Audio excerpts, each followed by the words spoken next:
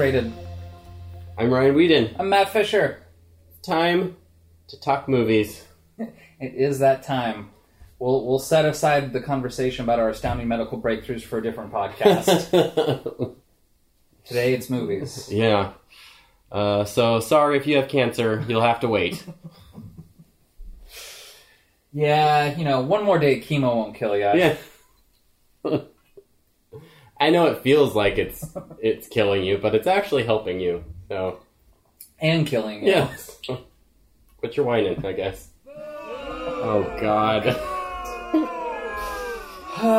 Good start. This is going to be worse than that time I offended stubborn people. That took forever to sort out.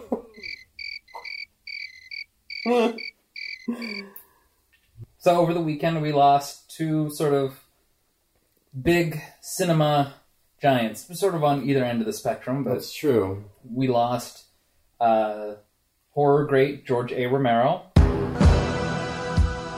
Zombie inventor. Basically, yeah. You think about, other big monster horror icons, your Draculas, your Frankensteins, your Wolfmans and mummies and things. Mm-hmm. And those, by the time they hit the movies, they already had, an established mythology to build upon. Right. You knew sort of what the look and the feel was because there was already, stories. And it's the concept of a zombie, existed before Night of the Living Dead. What we think of, all the way through, even, Walking Dead. Right. Really stems from that movie. Right. Night of the Living Dead sort of single-handedly created that zombie culture. Yeah, and it set up all the, rules for zombies, too. Yeah. Getting bitten by one turns you into a zombie, and, just the whole thing. Yeah. That was him. Yeah. If George Romero were to come back as a zombie, who do you think it would be the best person for him to bite to turn into a zombie? Edgar Wright? Yeah, I was thinking who is already a mindless copycat. Who's that guy that directs the Rush Hour movies? Because he's like Michael Bay without the pizzazz. Brett Ratner. There you go. Best known for the third X-Men movie. Oh, the worst one. The Rush Hour franchise. He did a Hercules movie. He did Red Dragon. Yeah, the next Spielberg is what I'm basically describing here. Sad. Who was the other pillar that we lost? The other one's Martin Landau. All right, let's shoot this fucker.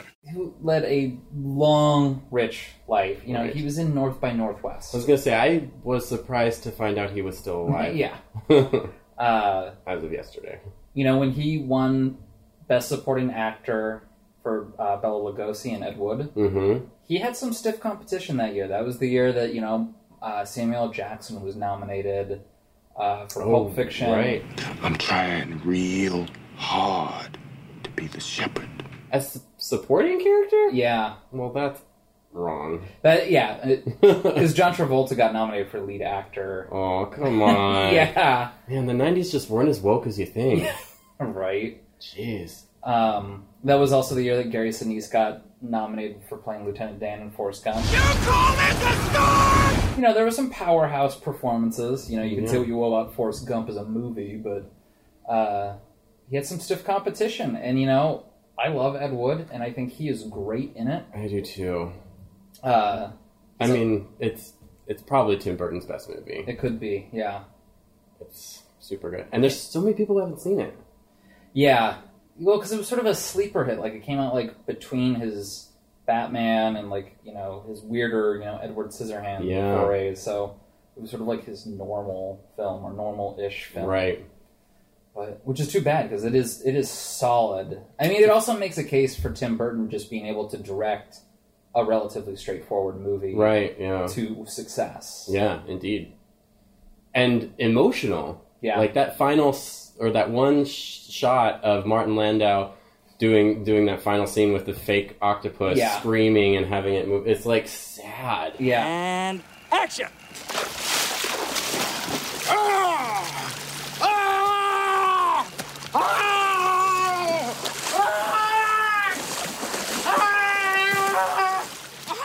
And then, yeah, he's like sitting in the cold water, and you're like, what's wrong? And he goes, I turned down Frankenstein.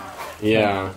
And like, there's just like that one little moment, and then they do it, but it's like, wow, it made all the difference. Yeah, it's emotionally gutting. So, well, good luck, George and Martin, wherever you are now. I hope you're doing well. And, I don't know. I hope you're happier. Oh, jeez. I don't know what to say now. I'm ruining this. just stick to things you know, like chemotherapy. Yeah. I'm just going to do a hard swerve here. Back in the safe territory. Yeah, and give you an update on my fanciful visit to meet Lil Bub. Oh, yeah. Yeah. It was fucking awesome. Was it? It was the To best. see a cat that can't close its mouth? Yeah. I literally was close to Bub for, I don't know, 20 seconds. Mm-hmm. It was real, like, the kind of, like, you get in, sit next to Mike. I chatted with him for a minute. He takes your phone, takes a selfie of you and Bub, and then, like, your shoot out, and they give you a pillow. But it was like... They give you a pillow? Yeah, I got a signed pillow. Signed by who? Well, I don't think it was Bub. She does have thumbs, but they're not opposable. But I know that it was actually signed because Tim got one as well, and his looked different. His had an exclamation point, mine didn't. So, yeah. Unless they had two different types of stamps, which would be silly. But... Said the guy who traveled 60 miles to see a cat with its tongue hanging out. You know, I'm that guy. It was part of this like cat convention exhibition in Tacoma, and so part of paying for the ticket was we got to go in to the exhibition and see all these cats. And it was definitely, we walked in and it was definitely like 40 to 50 something year old women with like, you know, vests that had cat print on them and things like that. Lots of like leopard print and things. And at first I was uncomfortable, but then I realized these are my your people. It was thrilling. And it was fun to watch like the people in front of us in line go out and see Bub and then like come out just beaming. And, you know, that's the joy of Bub. She brings joy wherever she goes. Now, Bub, is that short for something? I don't think so. Okay. I mean, typically it's short for Bubba, Yeah. which is a boy's name. And you keep saying it's a she. Yeah. Well, Bub is also the name of the zombie in Day of the Dead. Did they name I it? think they name it Bub. Oh, I don't remember that. Yeah. To bring everything full circle. Like I say, I saw Dawn of the Dead rewatched about 2 years ago, and that movie's still awesome. That's the one where they're in the mall, right? Yeah. Yeah. But I don't think I've seen Night of the Living Dead since I was in high school, and it was very much like I was playing Sims at 1 in the morning, and it came on like USA. Oh, yeah. And I definitely remember it being very strange and like eerie to have like just playing in the background. Yeah.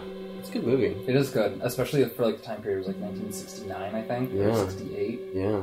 And the main characters are like lead characters, a black guy. Yeah, he punches a woman in the face. Yeah. White woman. Oof. That was a big deal back then. Yeah. Because they wrote the character assuming that they just get a white actor. Yeah. Like, they didn't write the character to be black.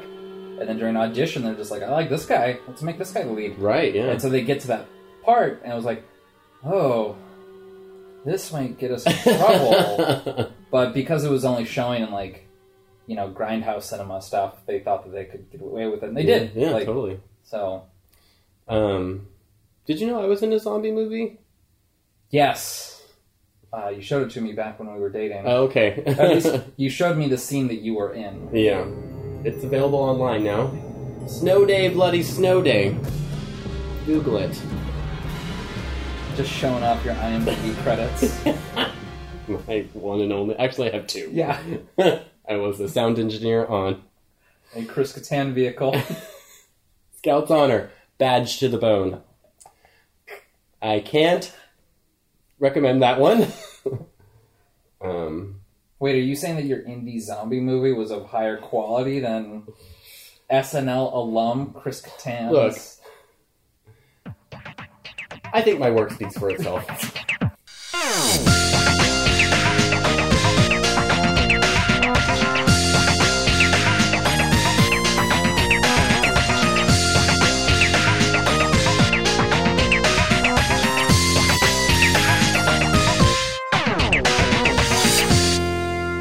that you run out of toilet paper, tissues, and paper towels all at the same time? Yes. Also, they sell hot dogs. And packets of 8, but buns in packets of 10 and 12. You need to buy like 90 just to even it out. And our film today is a work of fiction. That's right. But it's called True Stories. It's a movie directed by David Byrne of Talking Heads fame from 1986. Is it that early? Yeah. Oh, for some reason I thought it was like 91, 92. No, yeah, it's from the 80s. Okay. He got a lot of leeway in making this movie from the success of Stop Making Sense, the Jonathan Demme movie, which is just like a live concert situation. It's a great movie. I definitely recommend that if you haven't seen it. Stop Making Sense is great performance art. Yeah, and it's super fun to watch, and it's also a tour de force of editing, because that's like 3 days worth of editing, I think. And it seems just like one concert. Yeah, so it's good. Check it out.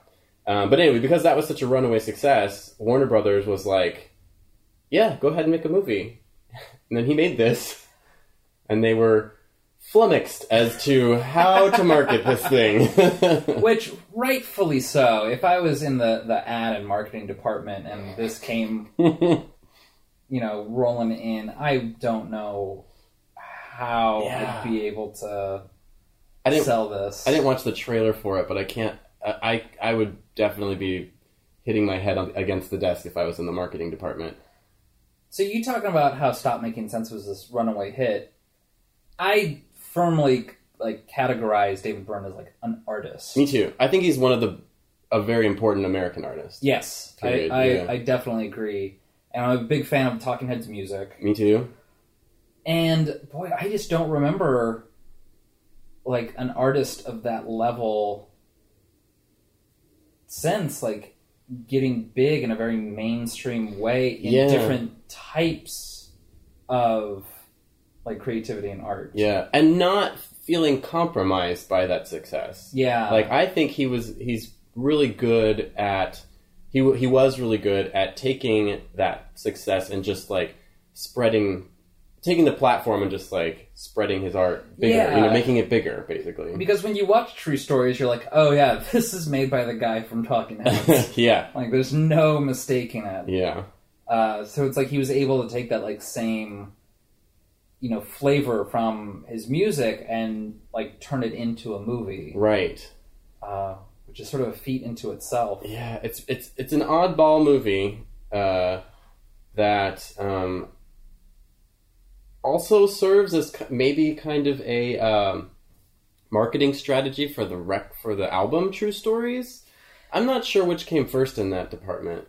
Yeah, or if it was sort of like a Dance in the Dark Selma songs thing, right? Where it was music written for the movie, right? Yeah. But I think the songs in it are great. Yeah, I mean, True Stories isn't my favorite album by the Talking Heads, but there are some really good songs on there. And apparently, David Byrne wanted to release True Stories under the moniker of Talking Heads, but have the recordings be of these people that sing it in the movie actually being on the recording. So you would have had like Pop Staples singing that one song, and then... John Goodman singing. Yeah. So, like, that would be the album under the moniker of Talking Heads, but Warner Brothers was like, no, that's not going to fly. And so they had to go and record with David Byrne's vocals, which is fine. I mean, I love, like, Love for Sale is a great song. Wild Wild Life is a classic. Yeah. I mean, there's great ones. And that's what I think really makes this movie kind of fun.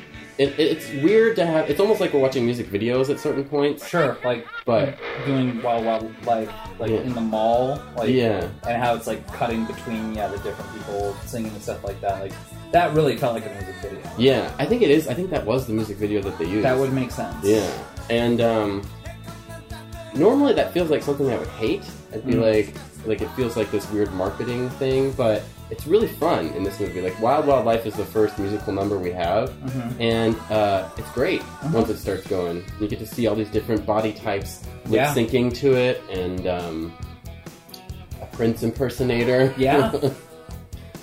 I still to this day can't hear that song without picturing John Goodman do the like, you wrestle, and then like spinning his fists. It's so. I mean, this means that it like predated even like Roseanne, like for John Goodman. Yeah, this was really early in his career. And so, you know, we're always praising the ladies on this podcast, but I think John Goodman is a really underrated actor. So I was thinking that it was really great to have John Goodman in this because he's such a charismatic actor. Yeah. That, you know, in lesser hands, the movie might have been boring under the weight of a less talented actor. Like, he's got screen presence to him, and I he's think got amazing physicality to him too, for being such a big guy too. Yeah, he knows. He's aware of his body. He uses it really well. He's got a very expressive face, but yeah, he's just like a real sympathetic character. He's kind of he's that, and that's sort of the plot, I guess, of this movie. Has a plot is we're following him in his romantic travels. I don't know. Yeah, the movie, especially near the beginning, because it has, like, with David Byrne when he's, like, introducing the city, and there's sort of this Philip Glass score, it kind of reminded me of Errol Morris documentaries from this period of time. Yeah. Like Fast, Cheap, and Out of Control, or Burning Florida, where it's just sort of a documentary on, like, oddball people in a small southern town. Right. And then, you know, Errol Morris always uses Philip Glass. Right. This was Meredith Monk, if that... Was it? Oh, okay. Yeah, so. And yeah, so it kind of gave me that vibe to it. Like, he had seen some of those Errol Morris documentaries, and like, I want to do something like that, but I just want to make it up. Yeah. Like, a lot of credit for this movie, I think, needs to go to the director of photography, whose name is Ed, I'm going to guess, Lachman, Lachman. Okay.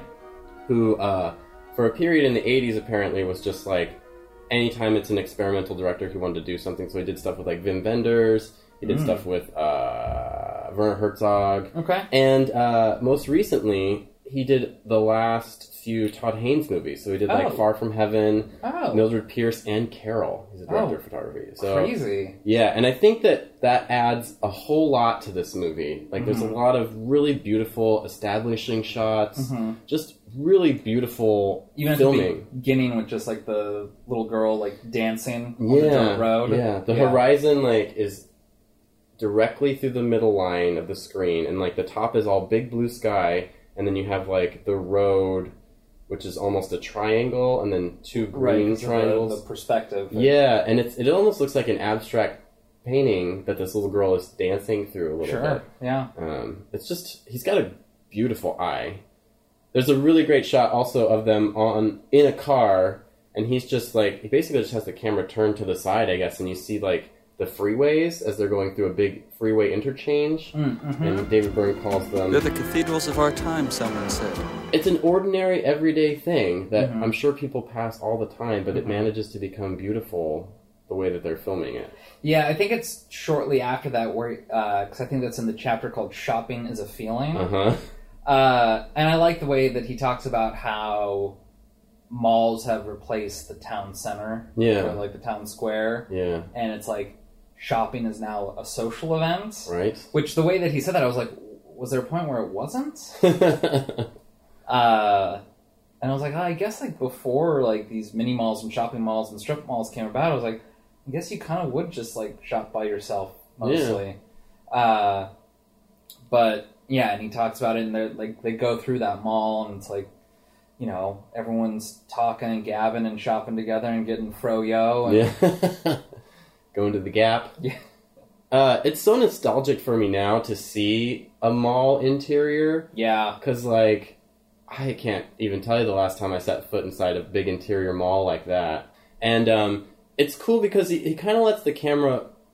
Like, the shot inside the mall is of him, David Byrne, walking through it. But then there's cutaways of just, like, what the mall looks like, you know? And it's not... It's something that I would normally see as kind of ugly, but somehow they managed to make it kind of just beautiful in a way. It's when he's driving up to the mall, and he's talking about it, and he's like, you know, consumers no longer have to trust the vendor. They can peruse for themselves or something. Yeah. And he says, and I love this line, and I don't even know why I love it. He goes, Know what I mean? Or do you? I love it.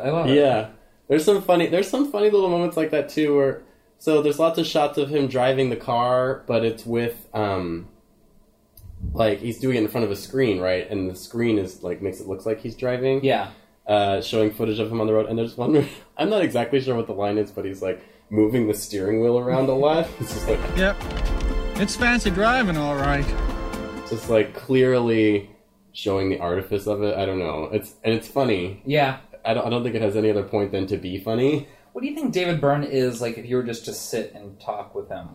Do you think you can have like a straightforward conversation, or do you think he'd artify it? Like, There was a couple of times I was trying to picture what it would be like to be hanging out with him and say like before they got big, like in 70s New York or something like that. Mm-hmm. Just like you're at a show and then he shows up and you're kind of friends because you've seen each other around the neighborhood or something. Like, what would talking with him be like? Yeah. I can't even imagine. Yeah, and I mean, what makes sort of David Byrne, and I mean Talking Heads to a large extent, great is that it's like, yeah, they're like an art rock band, but they weren't like other art rock bands. Yeah, they're very accessible. Yo, super. Yeah. Super accessible. Like, it's like they tried to apply, portions of Andy Warhol's principles to their music. Yeah. To success. I mean, they had a number of big hits. Totally, yeah. They really crossed over from, like, art rock or whatever into huge commercial success. Yeah, and you never really get the feeling that they sold out or compromised. Yeah, which is so cool. Like, they liked making pop songs, so they did it, and they were good at it, and they got hits from it. Yeah. And then they channeled that into saying, like, leverage and saying, I want to make a movie now. Yeah. And they're like, here's money. Yeah. It's sort of like, how people talk about, like, classical music and as, like, wallpaper. Like, they listen to it at work and, like, never anyplace else. Right. And it's like, but that's sort of what's nice about it is, like, it can be wallpaper, but then if you choose to pay attention to it, it's, like, very rewarding wallpaper. It's like Brian Eno's ambient music. Sure. And I kind of feel like that's how this movie is. Like, if it's on and you're not really paying attention to it, you don't need to. Right. It's not like if you miss a couple minutes of it that you're not going to know what's going on. Right, because that's there not isn't the a type plot. of movie it is, yeah. But you can sit and watch it, and each little vignette is rewarding in its own way. Yeah. There's like that scene, and this is so stupid. I've seen this movie a couple times now, and I don't think I've ever noticed it, but there's a couple that the filming, they're just walking, and it's like, I love you, and like, I feel like I'm going crazy, and it's like, well, if this is what crazy feels like, then I don't ever want to be sane, blah, blah. It's kind of cheesy. Mm-hmm. And then they kiss, and then they walk a little more, and the girl just goes, Oh, did you fart? Yeah. Yeah. I don't think I've ever noticed that before. And it's like, you don't have to see that to enjoy this movie, but it's just a nice little silly touch. Yeah. It's kind of fun. One of my favorite things about this, and I found it so oddly moving this time around, and I mean, like, I cried. I was, like, bawling like a baby during this scene, is the fashion show. For some reason. Really? Like, Yeah. I loved it, but that was not the emotions I was having during the fashion moved show. me for some reason, and I think it has something to do with, like, I mean, that song, The Dream Operator, is a pretty song, and there's just something about the line from that song that's, this is your story. Like, everybody is writing their own story as they live their life, and, like, you can dream something and then turn it into reality. And then, while you're also seeing these crazy costumes and fashion pieces that are ridiculous. Yeah, they're not.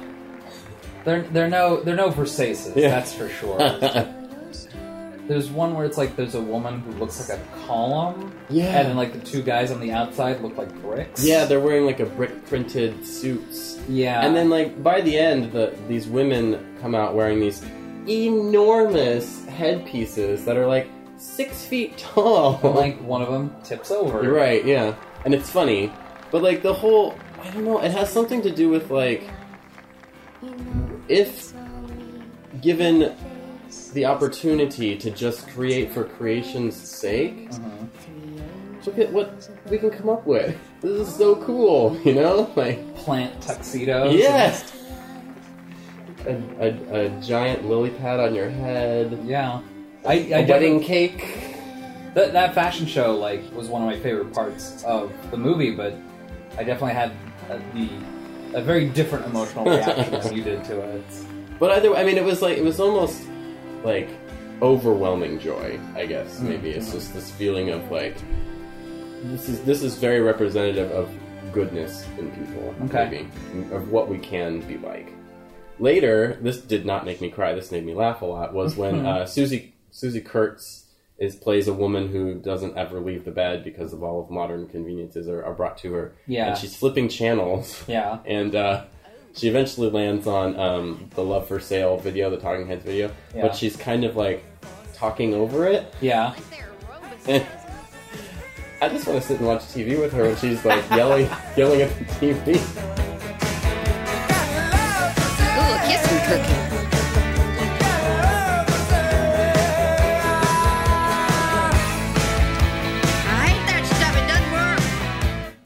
Yeah, for some reason, she literally, does nothing. Yeah. She has food spoon-fed to her via machine, and she, goes through, she, channel serves, and, kind of tells her servant, butler person to do various things. Right. But really, she just lays there. Yeah. But for some reason, all those scenes are oddly entertaining. Yeah, she's acting up a storm, I think. That's fun. That's part of it.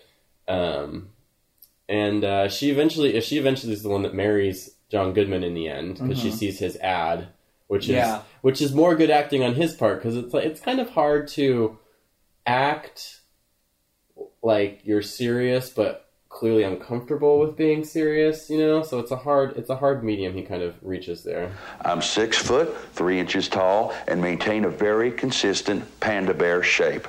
There's a line near the beginning when they're going through... I don't even know what the company does. It's some sort of... Oh, Veritech? Yeah. Vericore, technology of some sort. Yeah. So the guy giving the tour through this technology thing says something like, technology is a rhythm, or something to that effect. And he looks at the camera and goes... Steve Jobs said that. He used to be the head of Apple. I love that. Was Steve Jobs already kicked out in 86? I guess so, yeah. Oof. Then they brought him back. That was a decade later, though. They had the Newton to go through first. What is it? Beat up... Beat Up Martin, and it changes it to Eat Up Martin or something. Eat Up Martha. Hey, Dolph, take a memo on your Newton. Wow, that tickled you just right. I forgot about that. Eat Up Martha. It's fine. Yeah, so that's a good point because this movie is 100% a product of its time. Sure. Almost in a way where it feels like David Byrne is trying to capture the time, you know? You get... because you get commercials from the time. You get the buildings. The Vericorp building looks like an 80s corporate building, definitely from the outside. And just the style. You get just some shots of just people hanging out. There's when the parade goes by, when it's all done, he just throws in a bunch of shots of just people watching looking left, watching the parade. And you just kind of get an idea of what they're wearing, what their hairstyle was. It's not really doing anything besides showing us what was going on. Yeah, what people looked like. Yeah. Same thing with the Wild Wild Life video when they're all going up on, we get all sorts of different shapes and sizes and different fashions and different haircuts and things like that. Yeah. It's kind of, it's cool because then it transports you back to that time period, but it also kind of transcends that time period.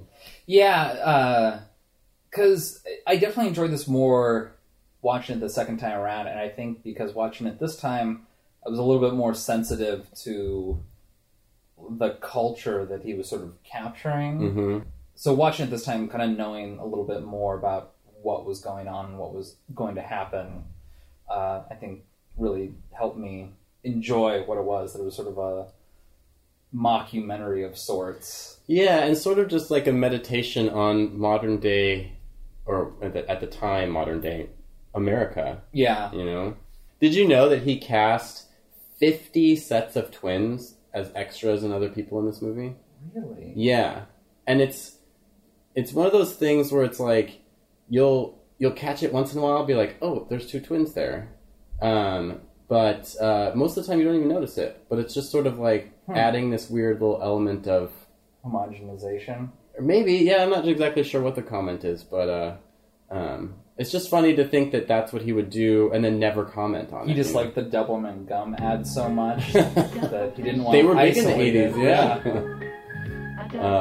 I don't know. I just feel like that's one of those layers, like Francis Ford Coppola did with the Senators in Godfather 2. That you might not know it, but it like comes across. It's sort of like, I don't know, like an artist using a special kind of canvas. Sure. Maybe like their bed sheet that they like first slept with somebody on, and then they're using that as their canvas. It's like you wouldn't know about it until you've read about it, and then it's like, oh, that's what makes it special. My mom dated a photorealist, and he said that oftentimes what he would do to get the color right is he would paint the whole thing, and then he'd take it in the shower and let just the water run over it for a couple hours. Mm-hmm. Then he'd let the canvas dry and repaint it. And that's how he would get the shading right and the color just the way that he wanted it. And there's no way you could know that from looking at the painting. Totally, yeah. But yeah, so he essentially had to paint the same picture twice. But it was all worth it to get that color correct. It's so cool. I mean, it's like those little details that can elevate something. It's almost like, so, I don't know if did you ever read Zen and the Art of Motorcycle Maintenance? No, did you? I did, yeah. You used to read a lot, though. I'm a reader, yeah, I was poor, so I read a lot.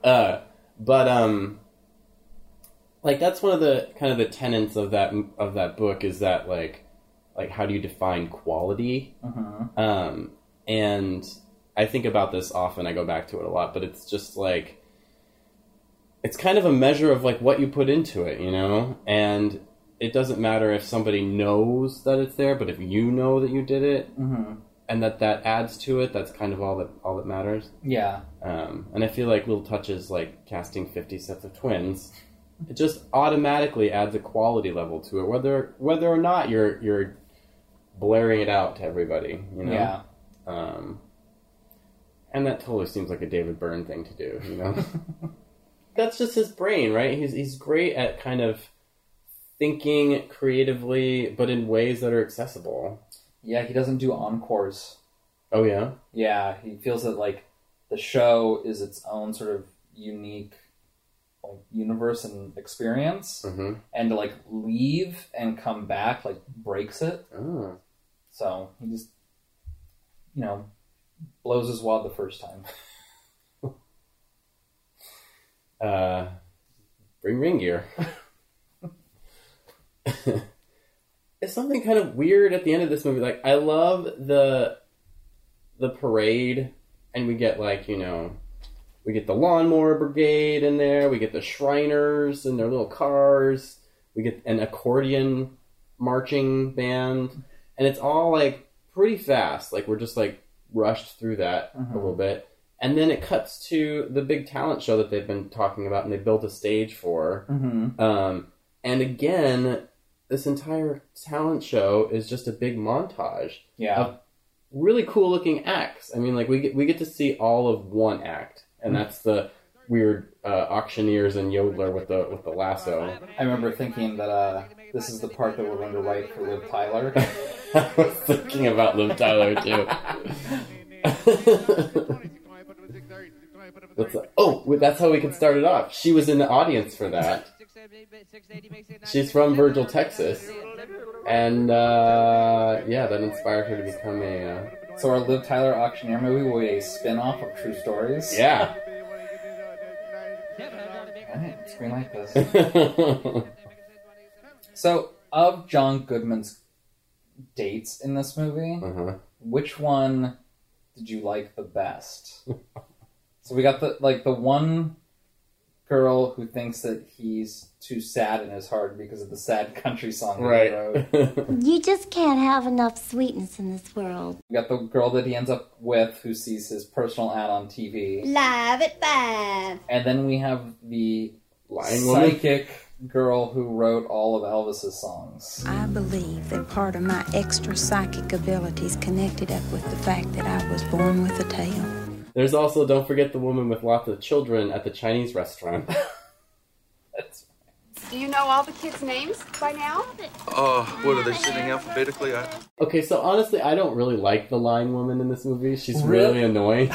to me. I was just thinking, I was like... Although, I go back and forth. She's kind of funny, I was too. sitting there, I was like, I wonder if anyone's just told her to her face, you're lying. Like, how long do I just let you be wrong? No. She's obviously got some issues. But that one is a lot of fun to watch, mainly because there's some really great reaction shots from John Goodman. To do. He's just uncomfortable, Okay. really fun acting from him. And actually, I mean, honestly, she's a lot of fun too. I guess I take that back. I just find liars annoying, but the actress is playing it really well. Yeah. But like his one day where she's like, sing me one of your country songs. And he does. In 1950, when I was born, Papa, I haven't written this verse quite yet. 6 feet tall and size 12 shoes. Ba-da-da-da-da-da-da. People like us, we don't want freedom. We meow, meow, meow. We just want someone to love. Like, is that really how you feel? I can't have that kind of sadness in my life. Oh my god, wasn't even that... And then because that's the song that he does right at the end, and it's not even that sad when, like, the music's there with it. Mm-hmm. I'm like, oh, she missed out. His band is called the Country Bachelors, which I thought was kind of funny. I like the line he has in that date when she asks him about that, and he says, Maybe I am kind of sad. I like sad songs. They make me want to lie on the floor. I do that sometimes. Mm-hmm. I'll put on a sad song and just lay down on the floor, face down. I'll George Michael from Arrested Development. At the very end of the Love for Sale video, Susie Kurtz says, I think they're selling something. And I couldn't help but think, like, if that's a dig at Warner Brothers a little bit for, like... Because this movie is a product. Sure. When you think about it, right? It has to... It is... To Warner Brothers, it's a product. It was meant to capitalize upon the success of a different David Byrne project. And then, they're also thinking of, like, okay, well, this is also an album that we're going to, like, synergize with this and sell, cross-promote, blah, blah, blah. It's just savvy and kind of subversive to throw that in to a movie like this on David Byrne's part to say, like, don't be fooled. This is a product, and you are a consumer for buying it. And, like, yes, it can have emotions, but it's like, yeah, I'm also selling you something. Yeah. And... I mean, that sort of makes sense, because, I mean, it's not like David Byrne was shy about making pop songs. Yeah. Or, was unaware of the, effects, of sort of a, well-placed marketing campaign or something like that. Right. He was a avid music video maker, so he knew about, like, the power of promotion and things like that. Yeah. So, and just because somebody buys your stuff doesn't mean you're selling out. Sure. I just think that's a savvy move on his part, and made me think a lot just about what the behind the scenes talking was on getting this thing greenlit. And what they would allow. Do you think there was, like, producers who came in and they were just like, this Love for Sale song, I'm not so sure. I don't know. The movie does not strike me as being compromised in any way. Mm-hmm. Like, I watch it now, and it if I didn't know that it was, sort of the byproduct of the success of Stop Making Sense, I would have just felt that it was a totally, self-funded David Byrne project. Yeah. Because that's how it feels. Yeah, it does. You're right. It feels very much him. I guess because there's nothing really risky about it. Like, there's... Like, if they're like, we want you to, like, make something that's like the Talking Heads on film, this is pretty close to that. Yeah. One last thing. So I want to talk for a minute just about the soundtrack, not the Talking Heads songs, but the songs that were selected as the rest of the incidental music on this. So there were 2 albums that kind of came out of this. There's one is the Talking Heads album True Stories, which is the 9 songs that the Talking Heads wrote for it. And then there's one called Songs from True Stories, or Music for Activities Freaks, I think is the subtitle. Okay. This is how I came to find this movie, was I bought the tape in a used CD and tape store in Tacoma 100 years ago, based on the fact that it was, David Byrne, who I liked at the time. I was like, okay, I'll check it out. And I wore that thing out. It is so good. It's like Me and the Friends soundtrack. Let's see if we can do this. So no one told you life was gonna be this way. Not bad. We'll work on it. We'll workshop it. But there's just so many good, weird... It's so eclectic and strange, and it, covers huge... it just covers everything. Mm-hmm. There's a really great piece by the Kronos Quartet. It's actually one of my favorite pieces of music, maybe. Okay. And it plays when they're at the dinner, when he's at the dinner scene. Okay. That Meredith Monk piece is really good. Okay. There's the Mexican band that's playing. Oh yeah. It's really great. Yeah. It's just a really amazing thing. I wish that I could get it digitally. They only released it on vinyl and tape, so it's really hard to find. Some people have put it up on YouTube, so you can listen to it there. And I do recommend just putting it on. It's 45 minutes of pure bliss. That's some of David Byrne's favorite tunes, no doubt. Yeah, basically. I feel like he's just this is what I'm listening. It's a mixtape. Yeah. David Byrne mixtape from 1986. And if that doesn't excite you, stay away from this movie.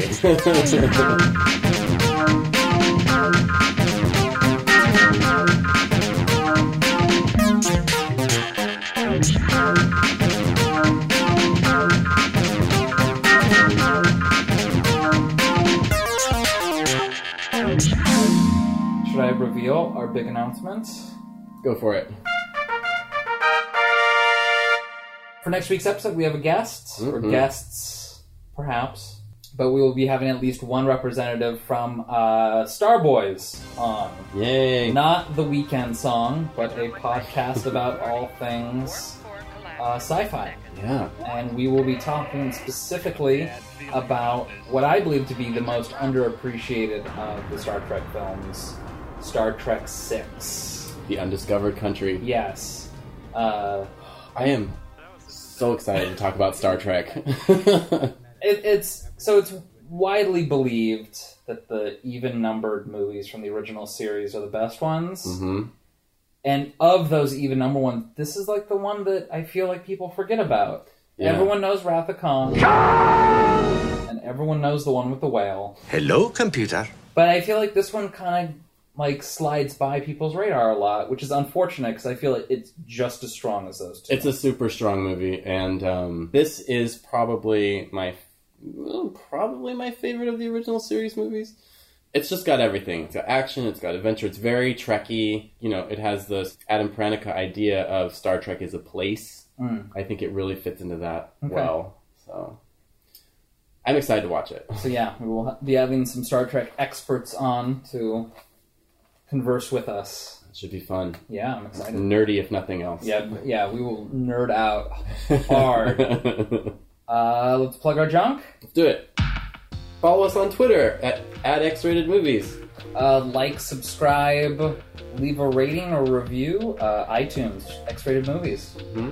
You can shoot us an email. Just tell us all the things you liked or hated about this episode x.rated.movies@gmail.com. Like our Facebook page and follow us at Rated X Movies. If you want to give us money for this hot quality content, we have a Patreon. It's just X-rated movies as well. I think you're sensing a pattern. Anyone who sets up a subscription on the Patreon will get even hotter, more qualitier content. Yeah. Yum. Follow us on Instagram. Sure. X-rated movies. Maybe I'll put my bub pick up on there. You should. Yeah. We'll definitely throw it on Twitter. Up, so.